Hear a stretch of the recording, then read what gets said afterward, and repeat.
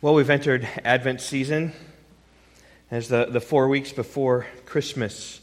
You can see we've got decorations up here. Was put up last week. We have now a theme, which is hope for this Christmas season. It's really designed to prepare our hearts for the celebration of our Lord, the birth of our Lord. And this Sunday, for the first Sunday in Advent, I want to continue on in the book of Revelation. And you might be thinking like, well, if this is Revelation really an Advent text?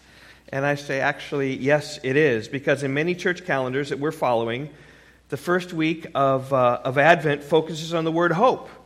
It's like the hope of prophecy. Now, oftentimes we think about the hope of the prophecy of the coming of the Messiah, but it does include the hope of the prophecy of the second coming of Messiah. And this is Advent hope, right? The coming of Jesus isn't merely focused on his first coming. It's his first coming is preparation for what he's going to be doing in his second coming. And so I think in that way, Revelation is the perfect book really for us to consider this morning. So I invite you to take your Bibles, open them up to Revelation chapter 15. If you don't have a Bible, in the chair in front of you, there's a Bible certainly there. Turn to the back of the book, Revelation chapter 15. And this chapter really is a chapter of victory. It's the calm, if you will, before the storm. The title of my message this morning is The Song of Victory. Because really at the heart of Revelation 15. Now, before we actually dig into this text, I want us to just kind of step back just a little bit and just look at the flow of what's been happening in the book of Revelation. In the second half of chapter 11, we saw the loud voices singing in triumph or saying in triumph, the kingdom of this world has become the kingdom of our Lord and of his Christ, and he shall reign forever and ever. It's about victory. It's about how God wins in the end. It's a great uplifting passage. And then in chapter 11, we see the cosmic battle. Michael waging war with his angels against Dragon and his angels. In chapter 13, we see the earthly battle with two beasts waging war against the saints. And so this conflict and this difficulty in the battle. And then with chapter 14, right, there's like this other, on the other side, there's a picture of glory.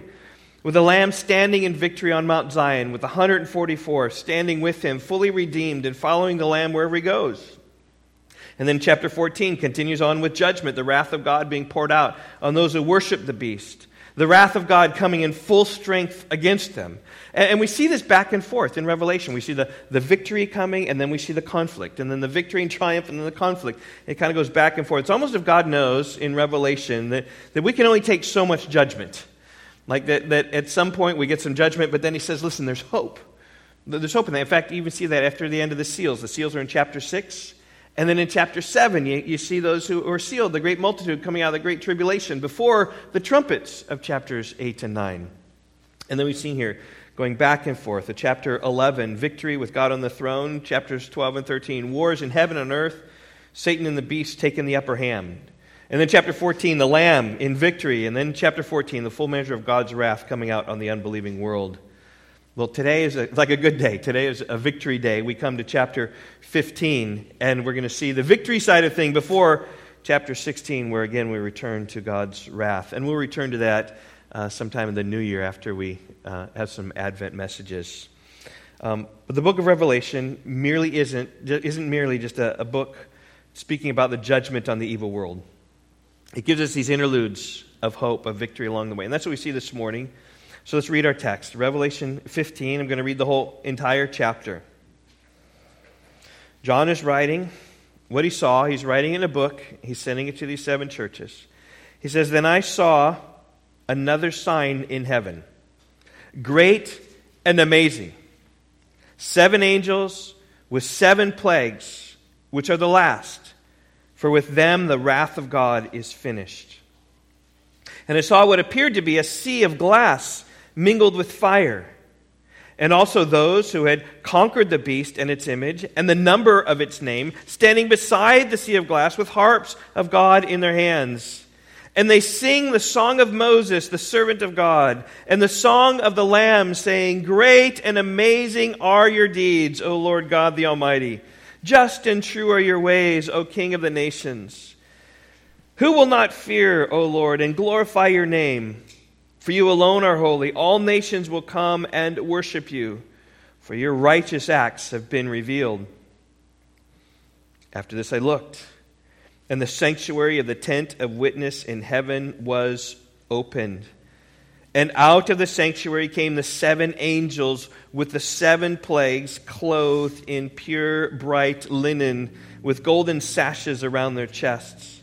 And one of the 4 living creatures gave to these 7 angels 7 bowls full of the wrath of God, who lives forever and ever.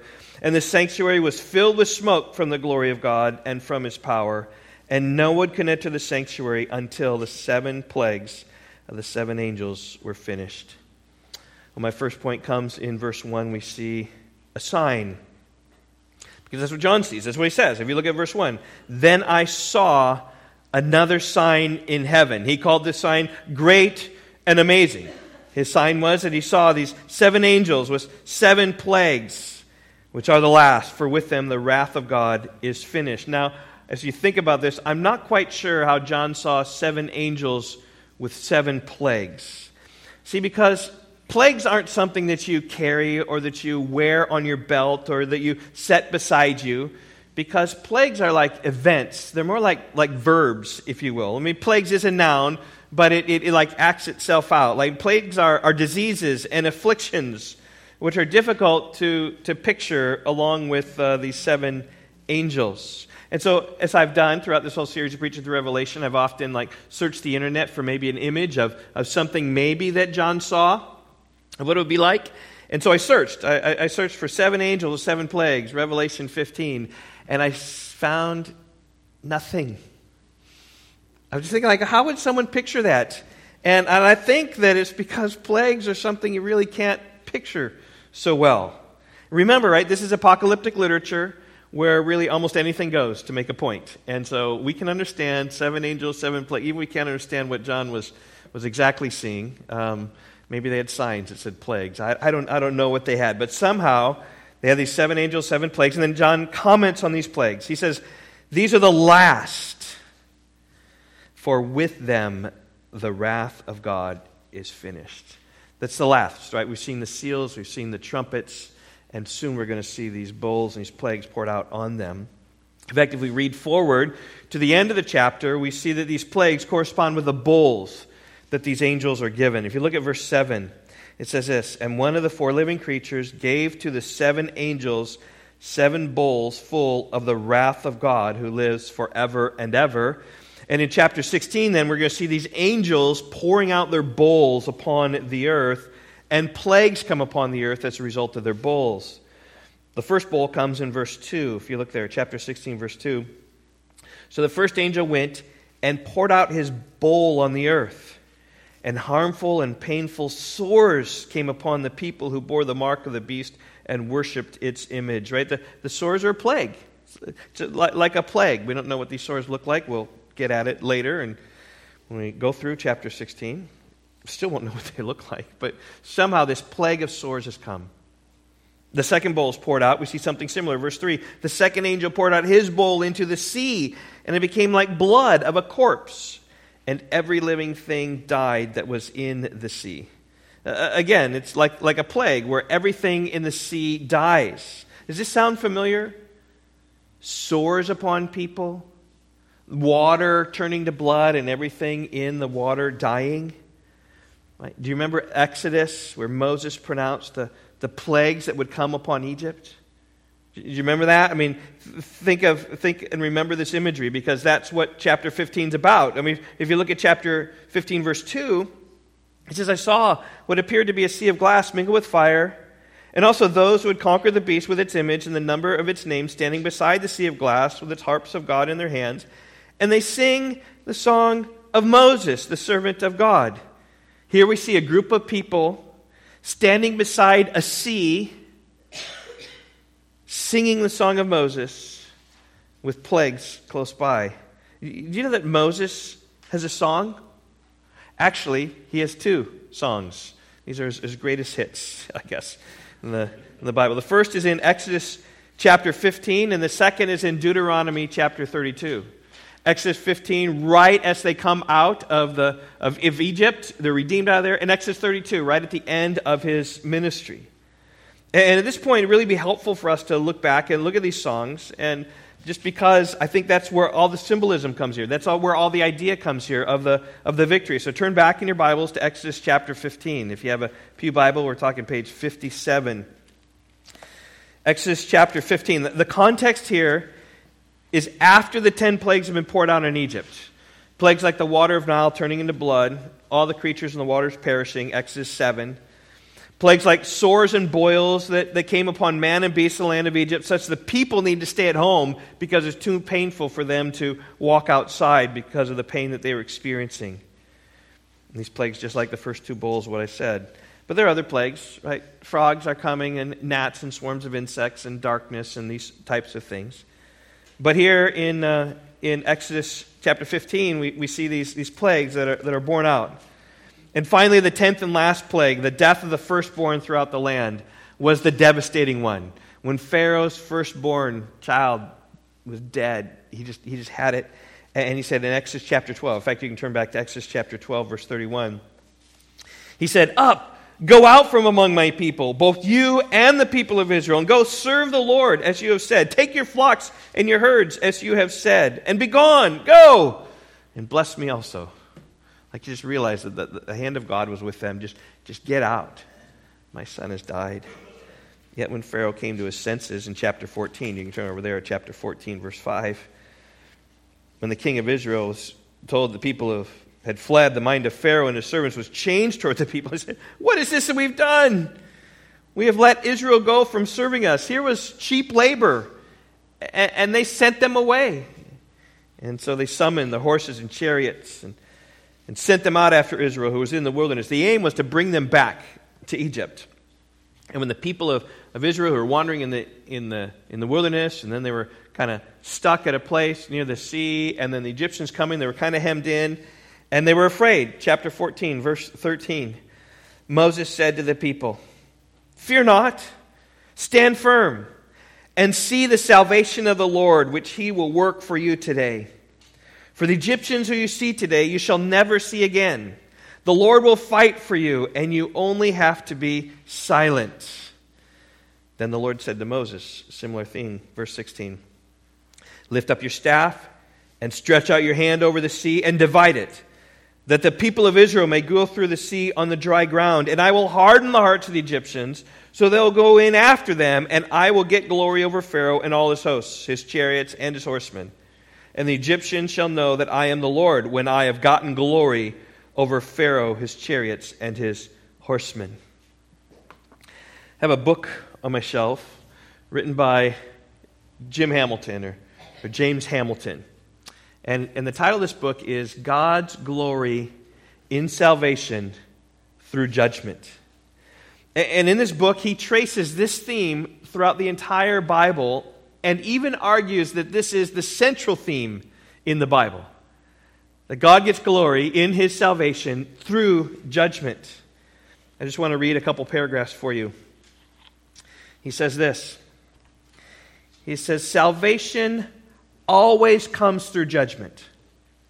Salvation for the nation of Israel at the Exodus came through the judgment of Egypt, and this pattern is repeated throughout the Old Testament, becoming paradigmatic even into the New. When God saves his people, he delivers them by bringing judgment on their enemies. And this is not limited to the Old Testament enemies such as the Philistines. At the cross, the ruler of this world was cast out. At the consummation, Jesus will come to afflict those who afflict his people. 2 Thessalonians chapter 1. Salvation for all believers of all ages is made possible by the judgment that falls on Jesus at the cross. The cross allows God to be just and the justifier of the one who has faith in Jesus. The cross of Christ, the climactic expression of the glory of God in salvation through judgment, is the turning point of the ages. It's exactly what we see here in Exodus. I'm not sure if you saw and picked up those words that I read. If you look back in chapter 14 again, verse 3. "Fear not, stand firm, and see the salvation of the Lord, which he will work for you today." There's salvation. It's going to come through judgment. God told Moses, verse 17, he says, "I will get glory over Pharaoh." in verse 18. He says, the Egyptians shall know that I am the Lord when I have gotten glory over Pharaoh, his chariots, and his horsemen. And there you see, right? God's glory, he gets glory in providing salvation for his people through judgment of his enemies. And that's how the story in Exodus continues. Moses stretches out his hand over the sea. The Lord drives back the wind, divides the waters. Israel goes through on the dry ground. Pharaoh's horses and chariots and horsemen pursued in the sea. And when they were in the middle of the sea, Moses once again stretches out his hand. The water comes back upon the Egyptians, and they drowned.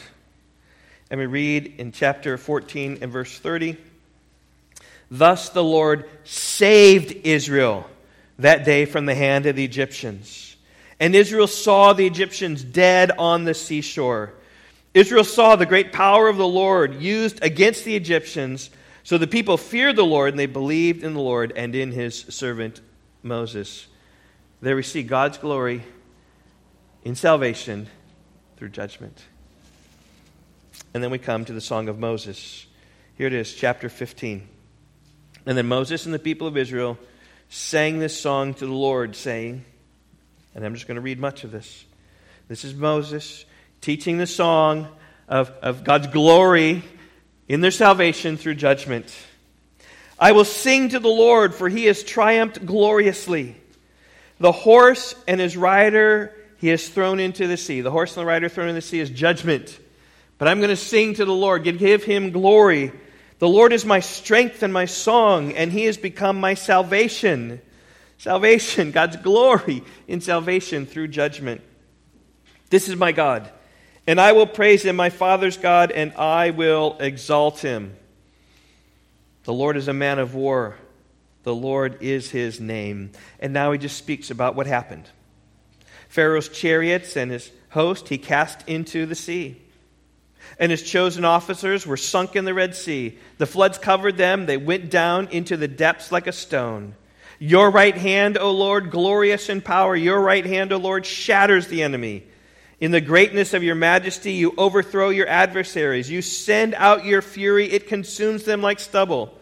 At the blast of your nostrils, the waters piled up. The floods stood up in a heap. The deeps congealed in the heart of the sea. The enemy said, I will pursue. I will overtake. I will divide the spoil. My desire shall have its fill of them. I will draw my sword. My hand shall destroy them.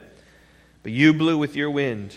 The sea covered them, and they sank like lead in the mighty waters. Who is like you, O Lord, among the gods? Who is like you, majestic in holiness, awesome in glorious deeds, doing wonders? You stretched out your right hand. The earth swallowed them. You have led in your steadfast love the people whom you have redeemed. You have guided them by your strength to your holy abode. The peoples have heard, they tremble. Pangs have seized the inhabitants of Philistia. Right, when they heard of all the power of God. You see this when even Jericho, right? We've heard of your great power, they're scared. Now are the chiefs of Edom dismayed. Trembling seizes the leaders of Moab. All the inhabitants of Canaan have melted away. Terror and dread fall upon them. Because of the greatness of your arm, they are still as stone, till your people, Lord, pass by, till the people pass by whom you have purchased. You will bring them in and plant them on your own mountain, the place, O Lord, which you have made for your abode, the sanctuary, O Lord, which your hands have established. The Lord will reign forever and ever. Here's the glory of God in salvation through judgment. The people of Israel, right, glorifying the Lord for the redemption that he has applied. In fact, I mean, the whole key of it, the stanza, comes in verse 1. I will sing to the Lord, for he has triumphed gloriously. The horse and rider he has thrown into the sea. He's triumphed in destroying our enemies. And in fact, that's what Miriam sang in verse 21. Sort of a summary, if you will, of chapter 15. Sing to the Lord, for he has triumphed gloriously. The horse and his rider he has thrown into the sea. And by the way, this is exactly what we see in Revelation chapter 15. You can turn back there in your Bibles. We come to our second point. We've seen the sign, and now we look at the song. Which, by the way, it's really easy. It's chapter summaries. We're talking about that today. Exodus 15 is the Song of Moses, and Revelation 15 is the Song of Moses. They just correspond nicely like that. Here's the song. Verse 2. And I saw what appeared to be a sea of glass mingled with fire, and also those who had conquered the beast and its image and the number of its name, standing beside the sea of glass with harps of God in their hands. And they sang the song of Moses, the servant of God, and the song of the Lamb, saying this. Now this is different than the song of Exodus 15, but it still is called the Song of Moses, but it has the same idea. Great and amazing are your deeds, O Lord God Almighty. Just and true are your ways, O King of the nations. Who will not fear, O Lord, and glorify your name? For you alone are holy. All nations will come and worship you, for your righteous acts have been revealed. Notice here just the comparison, right? The scene is the same. You have victorious people standing before the sea.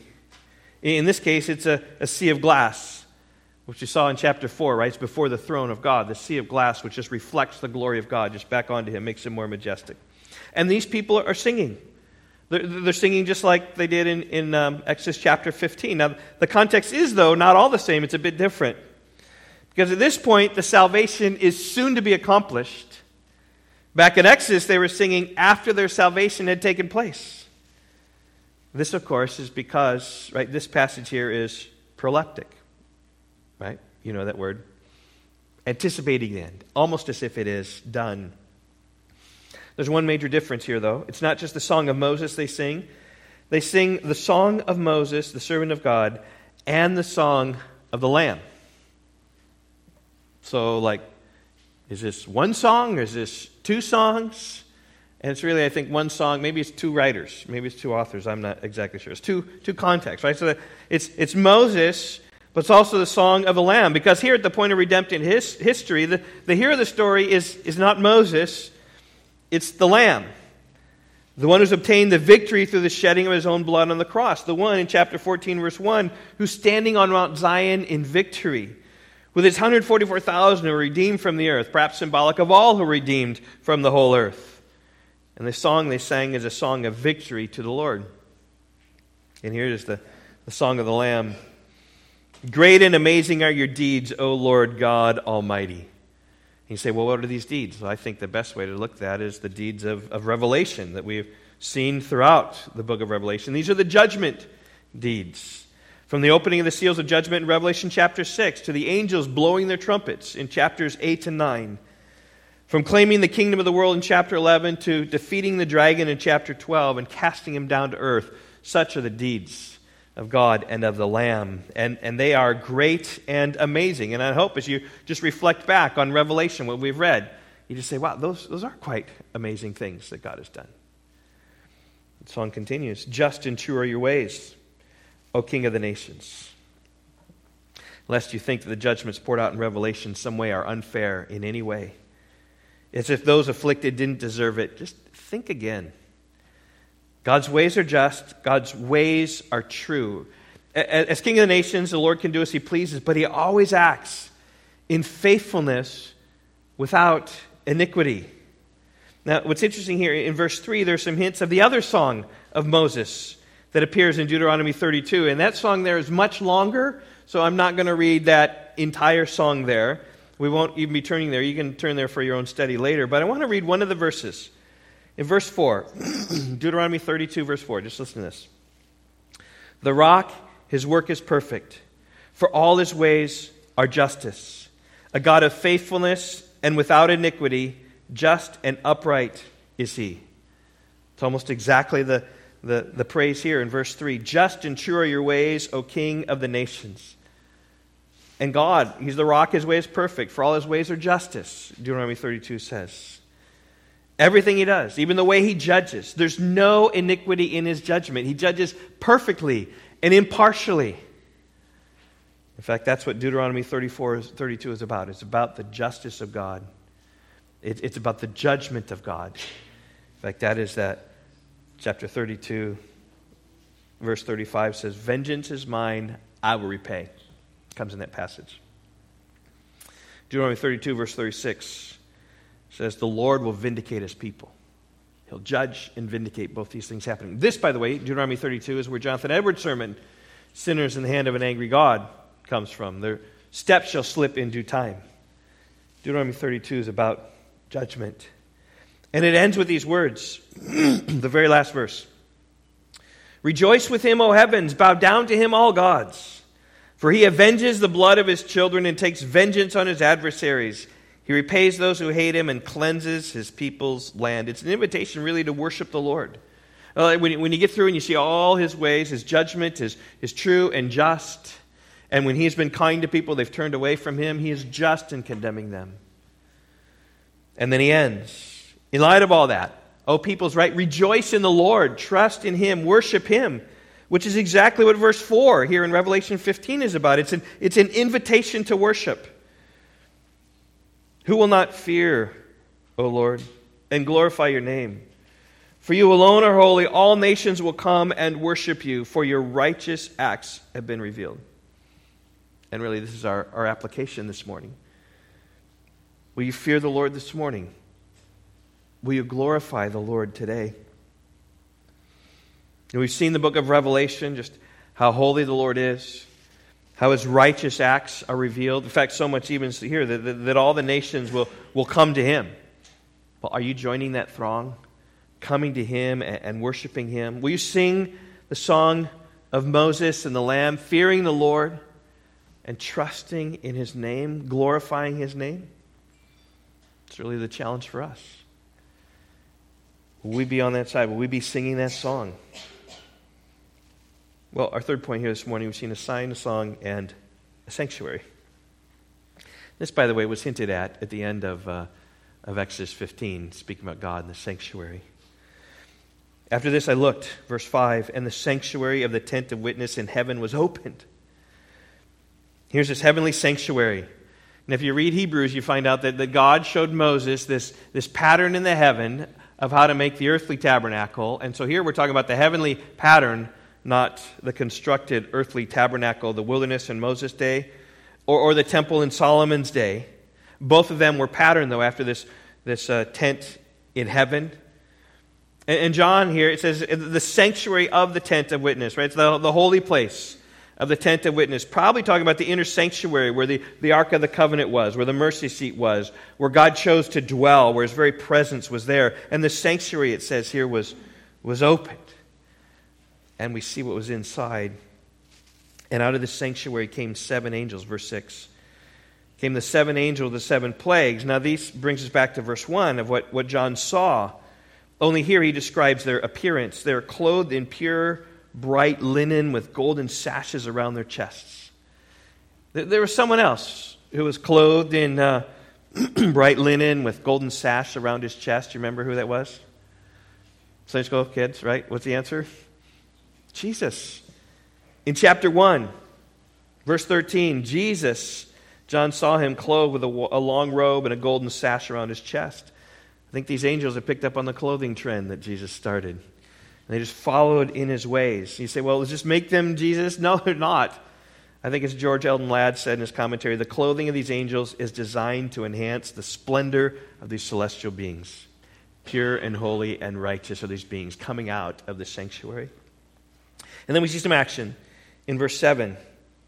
And one of the 4 living creatures, right? These are the 4 living creatures who are around the throne saying, holy, holy, holy is the Lord God Almighty who was and is to come. One of the 4 living creatures gave to the 7 angels 7 golden bowls full of the wrath of God who lives forever and ever. Now again, this prepares us now for chapter 16 when the bowls of wrath are poured out on the earth, which will finish the wrath of God. Look at chapter 15, verse 1. With them, with these plagues, with these bowls, the wrath of God is finished. Right? But until these bowls are poured out, nothing more will enter this sanctuary. Look at verse 8. And the sanctuary was filled with smoke from the glory of God and from his power. And no one could enter the sanctuary until the 7 plagues of the 7 angels were finished. Just the throne room there was a smoky place. When Isaiah saw the throne, he saw the Lord sitting on the throne and the train of his robe filling the temple. Just got this idea of just the consuming nature of God. And the smoke didn't come from him smoking cigarettes or cigars or pipes. it came from the glory of God, was the smoke that was arising that prevented you from even seeing there in the sanctuary. It's a bit like when God first filled the tabernacle in Moses' day. Exodus 40, 34 and 35. The cloud covered the tent of meeting, and the glory of the Lord filled the tabernacle, and Moses was not able to enter the tent of meeting because the cloud settled on it, and the glory of the Lord filled the temple. Moses couldn't enter, couldn't come in because the glory of the Lord was there.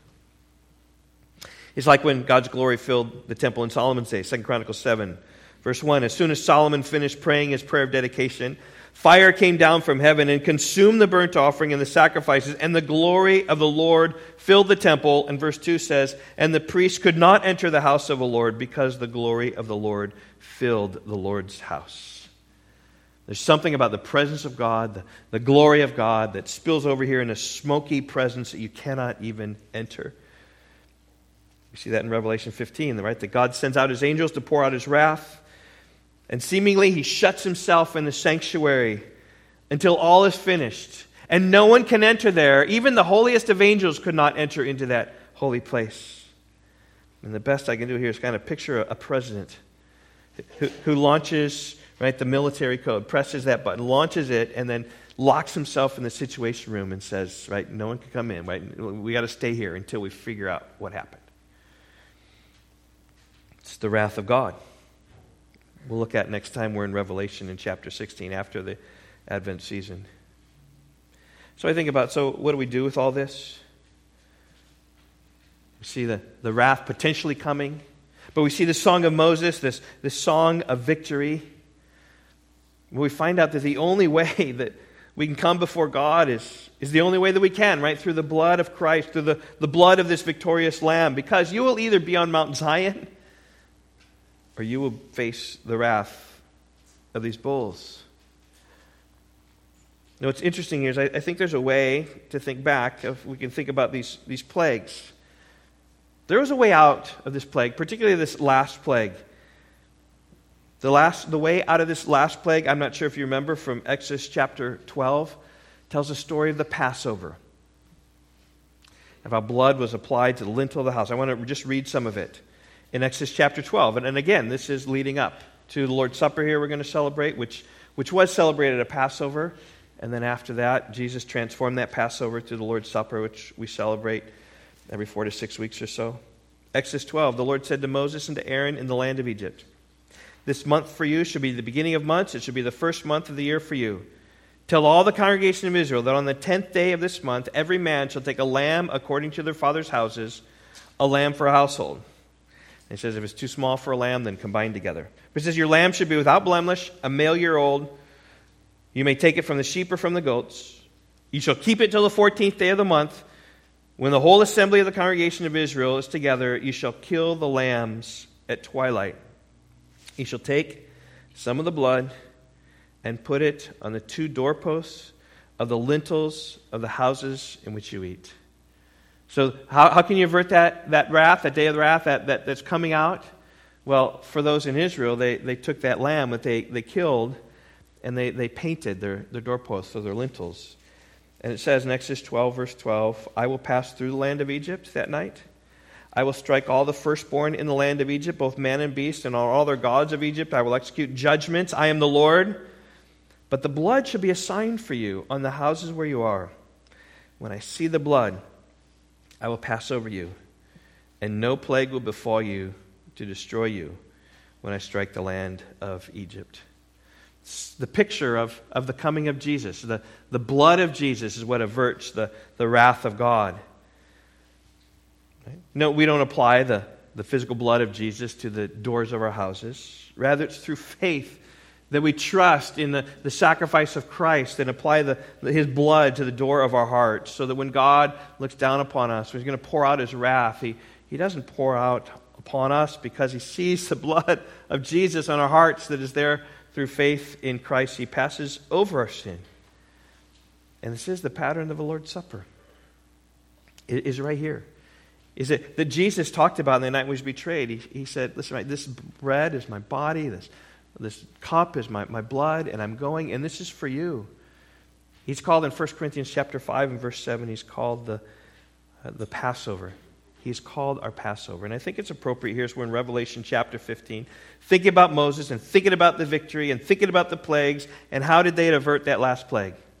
Through the blood of Christ. I thought that was a great transition for us as we celebrate the Lord's Supper this morning. So I want you to just bow your heads. I'm going to spend a brief time here of silence. Just examining the hearts before the Lord. Perhaps the Lord will pierce your own heart and you say, boy, I need to repent and turn from this sin or that sin. Because none of us will stand on our own before the Lord. We need the blood of the Lamb. So 1 Corinthians 11 even tells us to examine ourselves before we eat the bread and drink the cup. And in light of Revelation, the idea here, I think, is to examine yourself. Right? Whether you are with the Lamb, following the Lamb wherever He goes. Whether you are enduring and following after what He says, embracing Him as the one who was worthy to take the scroll and to open the seals and to be slain, purchasing people for God. You being one of them because you're believing and trusting in Jesus. And realizing also in this moment here that the bread and the cup don't save us. They don't do anything, but it's an opportunity for us to remember and to pledge and to say, I have placed my faith completely in the trust of Christ. It's His blood alone that will save me and forgive me. And eating and drinking this way is just an ordinance that God has given us. So examine your hearts, trust the Lord, and if you're believing in Him, trusting in Him, repenting your sin, then celebrate the supper with us. God, I pray that You be with us. We often call this communion, where we commune with You in a special way that we don't do in our homes, that we don't do oftentimes, but we do when we gather together as a church, really reflecting upon the crucified Lord who died for our sins, and in this rejoice. So may this be a time of celebration as we again reflect and look to the cross and realize that the hope of the Advent season of this baby to be born, to be the King who actually died for our sins and is becoming King, as we see here in Revelation, as time comes on and we anticipate the end when the kingdom of the world has become the kingdom of our Lord and of His Christ. God, we look forward to the time when He reigns forever. And even eating the bread and drinking the cup, God, we proclaim the Lord's death until He comes. We say, yes, He's died. Yes, He's risen again. He's going to come again and establish His kingdom, is what Revelation is speaking about. And it just says, as we eat the bread and drink the cup, it's our prayer. Oh, come, Lord Jesus. Come, Lord Jesus. Amen.